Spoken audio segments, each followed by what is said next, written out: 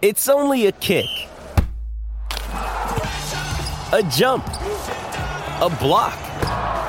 It's only a serve. It's only a tackle, a run. It's only for the fans. After all, it's only pressure.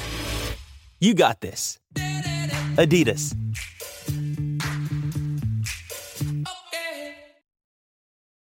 Families have a lot going on. Let Ollie help manage the mental load with new cognitive help supplements for everyone 4 and up, like delicious Lolly Focus Pops or Lolly Mellow Pops for kids. And for parents, try 3 new Brainy Chews to help you focus, chill out, or get energized. Find these cognitive health buddies for the whole fam at ollie.com. That's OLLY.com. These statements have not been evaluated by the Food and Drug Administration. This product is not intended to diagnose, treat, cure, or prevent any disease.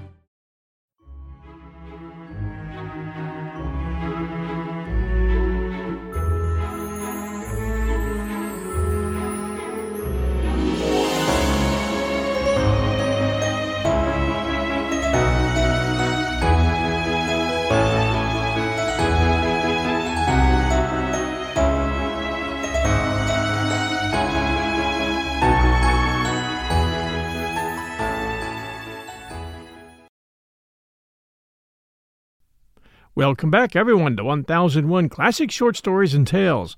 This is your host, John Hagedorn. Time for a story from one of my favorite authors, Australian author Henry Lawson. The title of this one, No Place for a Woman. He had a selection on a long box scrub siding of the ridges, about half a mile back and up from the coach road. There were no neighbors that I ever heard of, and the nearest town was 30 miles away. He grew wheat among the stumps of his clearing, sold the crop standing to a cocky who lived 10 miles away, and had some surplus sons, or some seasons he reaped it by hand, had it thrashed by traveling steamer, which was a portable steam engine and machine, and carried the grain, a few bags at a time, into the mill on his rickety dray. He had lived alone for upwards of 15 years, and was known to those who knew him as Ratty Howlett. Travelers and strangers failed to see anything uncommonly ratty about him. It was known, or at least it was believed, without question, that while at work he kept his horse saddled and bridled, and hung up to the fence, or grazing about with the saddle on, or anyway, close handy for a moment's notice. And whenever he caught sight over the scrub and through the quarter-mile break in it of a traveler in the road, he would jump on his horse and make after him. If it was a horseman, he usually pulled him up inside of a mile. Stories were told of unsuccessful chases, misunderstandings, and complications arising out of Howlett's mania for running down and bailing up travelers. Sometimes he caught one every day for a week, sometimes not one for weeks. It was a lonely track. The explanation was simple, sufficient, and perfectly natural. From a bushman's point of view, Ratty only wanted to have a yarn. He and the traveler would camp in the shade for half an hour or so and yarn and smoke. The old man would find out where the traveler came from and how long he'd been there and where he was making for and how long he reckoned he'd be away, and ask if there'd been any rain along the traveler's back track and how the country looked after the drought. And he'd get the traveler's ideas on abstract questions, if he had any. If it was a footman, swagman, and he was short of tobacco, old Howlett always had half a stick ready for him. Sometimes, but very rarely, he'd invite the swagman back to the hut for a pint of tea, or a bit of meat, flour, tea, or sugar, to carry him along the track.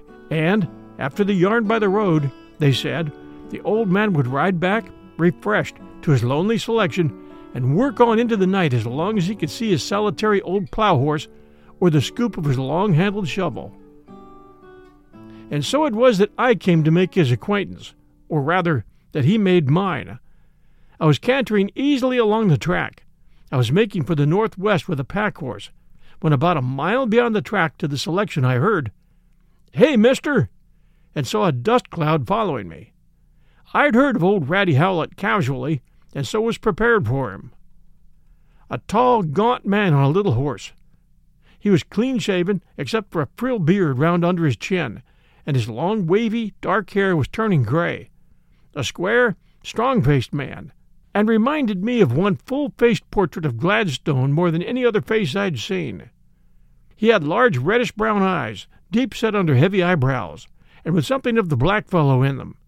The sort of eyes that will peer at something on the horizon that no one else can see. He had a way of talking to the horizon, too, more than to his companion, and he had a deep vertical wrinkle in his forehead that no smile could lessen.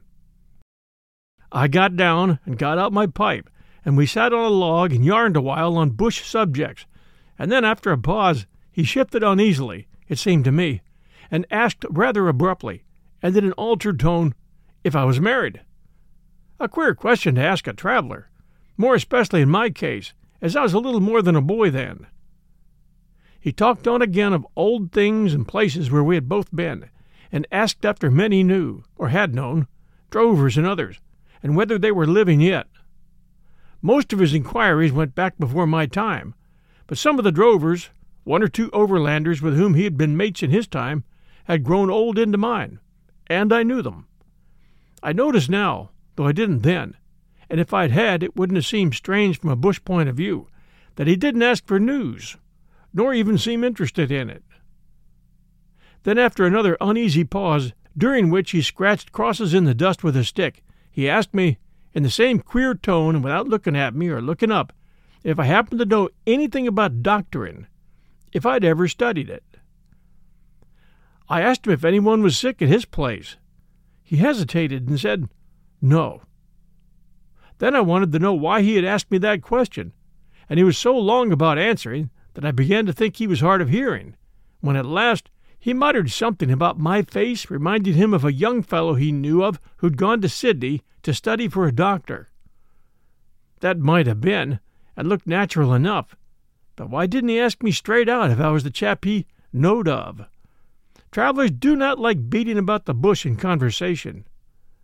He sat in silence for a good while, with his arms folded, and looking absently away over the dead level of the great scrubs that spread from the foot of the ridge we were on to where a blue peak or two of a distant range showed above the bush on the horizon. I stood up and put my pipe away and stretched. Then he seemed to wake up. "Better come back to the hut and have a bit of dinner," he said. "The missus will about have it ready, and I'll spare you a handful of hay for the horses." Well, the hay decided it. It was a dry season. I was surprised to hear of a wife, for I thought he was a hatter. I'd always heard so, but perhaps I'd been mistaken, and he had married lately, or had got a housekeeper. The farm was an irregularly shaped clearing in the scrub, with a good many stumps in it, and with a broken-down two-rail fence along the frontage, with logs and dog-leg the rest. It was about as lonely-looking a place as I'd ever seen, and I'd seen some out-of-the-way, God-forgotten holes where men lived alone. The hut was in the top corner, a two-room slab hut with a shingle roof, which must have been uncommon round there in the days when that hut was built. I was used to bush carpentering, and I saw that the place had been put up by a man who had plenty of life and hope in front of him, and for someone else beside himself. But there were two unfinished skilling rooms built onto the back of the hut. The posts, sleepers, and wall plates had been well put up and fitted, and the slab walls were up, but the roof had never been put on. There was nothing but burrs and nettles inside those walls, and an old wooden bullock plow and a couple of yokes were dry rotting across the back doorway.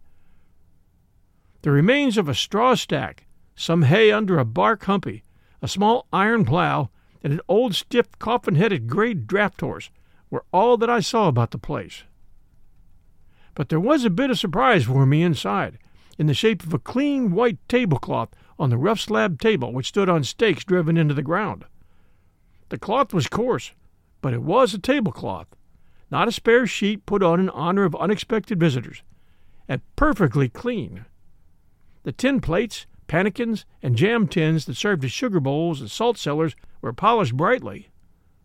The walls and fireplace were whitewashed, the clay floor swept, and clean sheets of newspaper laid on the slab mantel-shelf under the row of biscuit tins that held the groceries. I thought that his wife, or housekeeper, or whatever she was a clean and tidy woman about a house.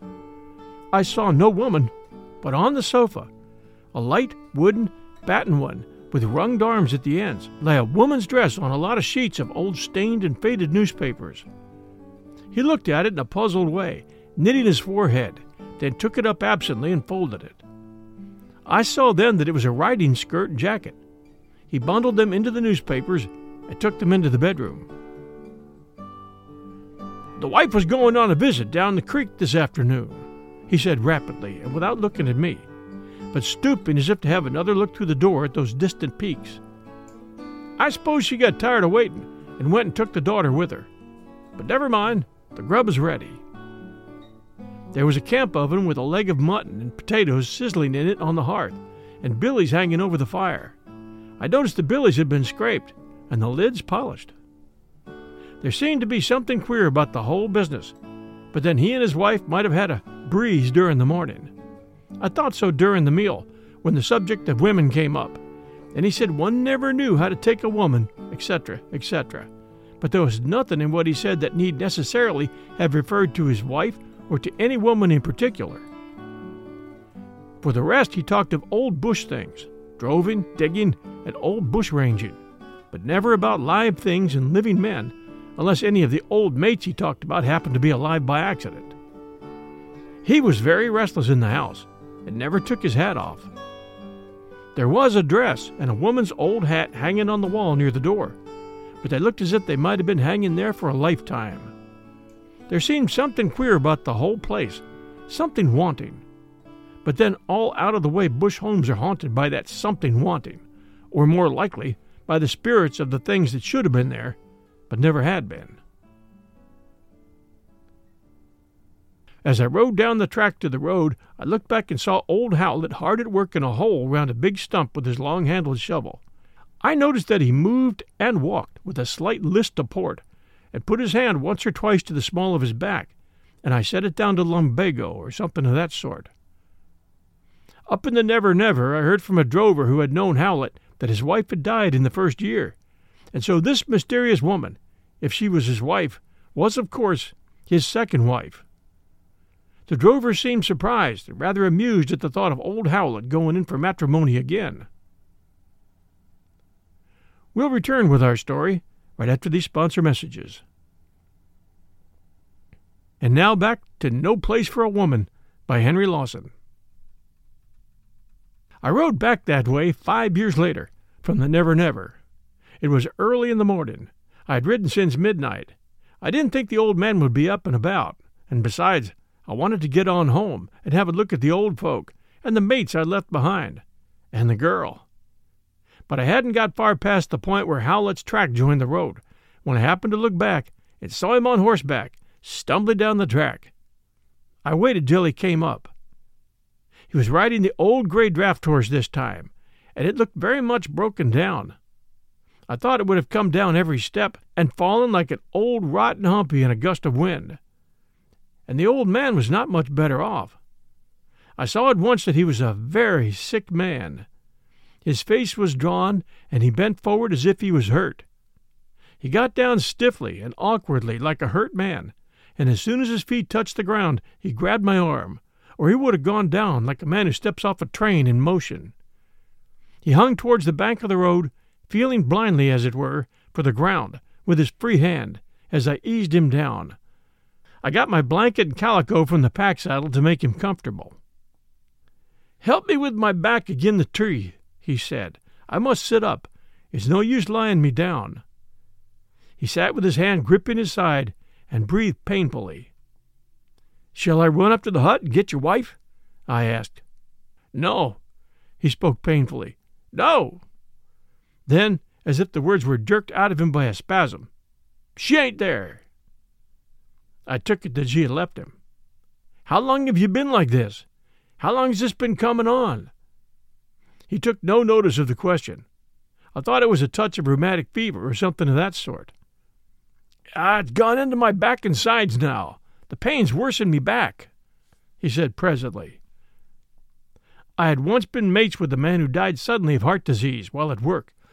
He was washing a dish of dirt in the creek near a claim we were working. He let the dish slip into the water, fell back, crying, "Oh, my back!" and he was gone. And now I felt by instinct that it was poor old Howlett's heart that was wrong. A man's heart is in his back, as well as in his arms and hands. The old man had turned pale with the pallor of a man who turns faint in a heat wave, and his arms fell loosely, and his hands rocked helplessly with the knuckles in the dust. I felt myself turning white, too, and the sick, cold, empty feeling in my stomach, for I knew the signs. Bushmen stand in awe of sickness and death. But after I'd fixed him comfortably and given him a drink from the water bag, the grayness left his face, and he pulled himself together a bit. He drew up his arms and folded them across his chest. He let his head rest back against the tree. His slouch hat had fallen off, revealing a broad, white brow, much higher than I expected. He seemed to gaze on the azure fin of the range, showing above the dark blue-green bush on the horizon. Then he commenced to speak, taking no notice of me when I asked him if he felt better now, to talk in that strange, absent, far-away tone that awes one. He told his story, mechanically, monotonously, in set words, as I believe now, as he had often told it before, if not to others, then to the loneliness of the bush. And he used the names of people and places that I'd never heard of, just as if I knew them as well as he did. He started, "I didn't want to bring her up the first year. It was no place for a woman. I wanted her to stay with her people and wait till I got the place a little more ship-shape. The Phippses took a selection down the creek. I wanted her to wait and come up with them so she'd have some company, a woman to talk to. They came afterwards, but they didn't stop. It was no place for a woman. But Mary would come. She wouldn't stop with her people down country. She wanted to be with me and look after me and work and help me."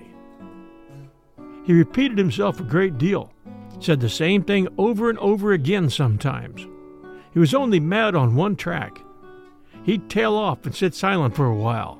Then he'd become aware of me in a hurried, half-scared way and apologize for putting me to all that trouble and thank me. "I'll be all right directly. Best take the horses up to the hut and have some breakfast. You'll find it by the fire. I'd follow you directly. The wife will be waiting, and..." He would drop off and be going again presently on the old track. Her mother was coming up to stay a while at the end of the year, but the old man hurt his leg. Then her married sister was coming, but one of the youngsters got sick, and there was trouble at home. I saw the doctor in the town, 30 miles from here, and fixed it up with him. He was a boozer. I'd have shot him afterwards. I fixed up with a woman in the town to come and stay. I thought Mary was wrong in her time. She must have been a month or 6 weeks out. But I listened to her. Don't argue with a woman. Don't listen to a woman. Do the right thing. We should have had a mother woman to talk to us, but it was no place for a woman. He rocked his head, as if from some old agony of mind, against the tree trunk. She was took bad suddenly one night, but it passed off. False alarm. I was going to ride somewhere, but she said to wait till daylight. Someone was sure to pass. She was a brave and sensible girl, but she had a terror of being left alone. It was no place for a woman. There was a black shepherd 3 or 4 miles away. I rode over while Mary was asleep and started the black boy into town. I'd have shot him afterwards if I'd have caught him. The old black gin was dead the week before, or Mary would have been all right. She was tied up in a bunch with strips of blanket and green hide and put in a hole, so there wasn't even a gin near the place. It was no place for a woman. I was watching the road at daylight. I was watching the road at dusk. I went down in the hollow and stooped down to get the gap against the sky, so as I could see if anyone was coming over. I'd get on the horse and gallop along towards the town for 5 miles, but something would drag me back. Then I'd race for fear she'd die before I got to the hut. I expected the doctor every 5 minutes. It come on about daylight next morning. I ran backwards and forwards between the hut and the road like a madman, but no one come. I was running amongst the logs and stumps and falling over them when I saw a cloud of dust against sunrise. It was her mother and sister in the spring cart, and just catching up to them was the doctor in his buggy with the woman I'd arranged with in town. The mother and sister was staying at the town for the night when they'd heard of the black boy. It took him a day to ride there. I'd have shot him if I'd have caught him even after. The doctor'd been on the drunk, If I'd have had the gun and known she was gone, I'd have shot him in the buggy. They said she was dead, and the child was dead too. They blamed me, but I didn't want her to come. It was no place for a woman. I never saw them again after the funeral.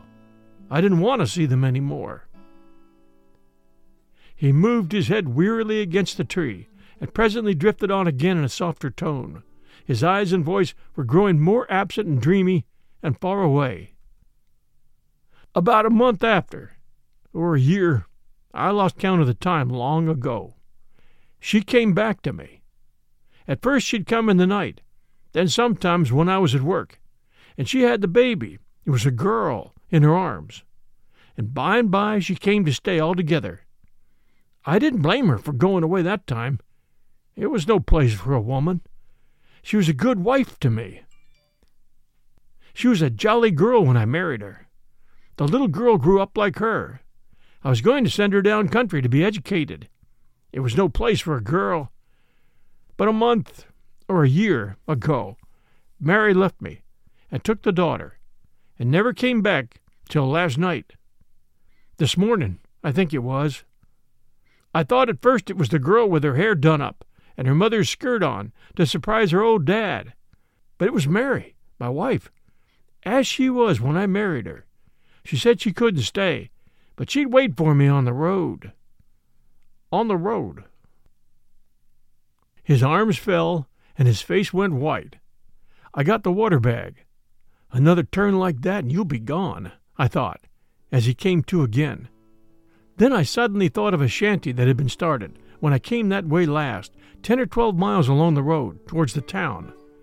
There was nothing for it but to leave him and ride on for help at a cart of some kind. "You wait here till I come back," I said. "I'm going for the doctor." He roused himself a little. "Best come up to the hut, get some grub. The wife will be waiting." He was off the track again. "Will you wait while I take the horse down to the creek?" "Yes, I'll wait by the road." "Look," I said, "I'll leave the water bag handy. Don't move till I come back." "I won't move. I'll wait by the road," he said. I took the pack horse, which was the freshest and best, threw the pack saddle and bags into a bush, left the other horse to take care of itself, and started for the shanty, leaving the old man with his back to the tree, his arms folded, and his eyes on the horizon. One of the chaps at the shanty rode on for the doctor at once, while the other came back with me in a spring cart. He told me that old Howlett's wife had died in childbirth the first year on the selection. She was a fine girl, he'd heard. He told me the story as the old man had told it, and in pretty well the same words, even to giving it as his opinion that it was no place for a woman.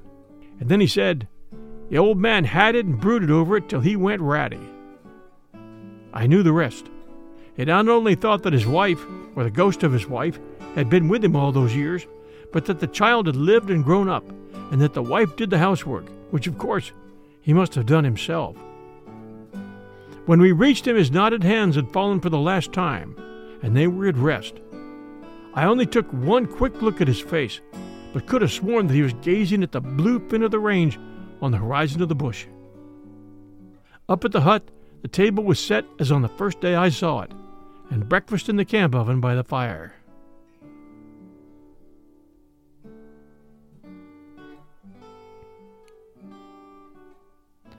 Thanks for joining us for this great story by Henry Lawson.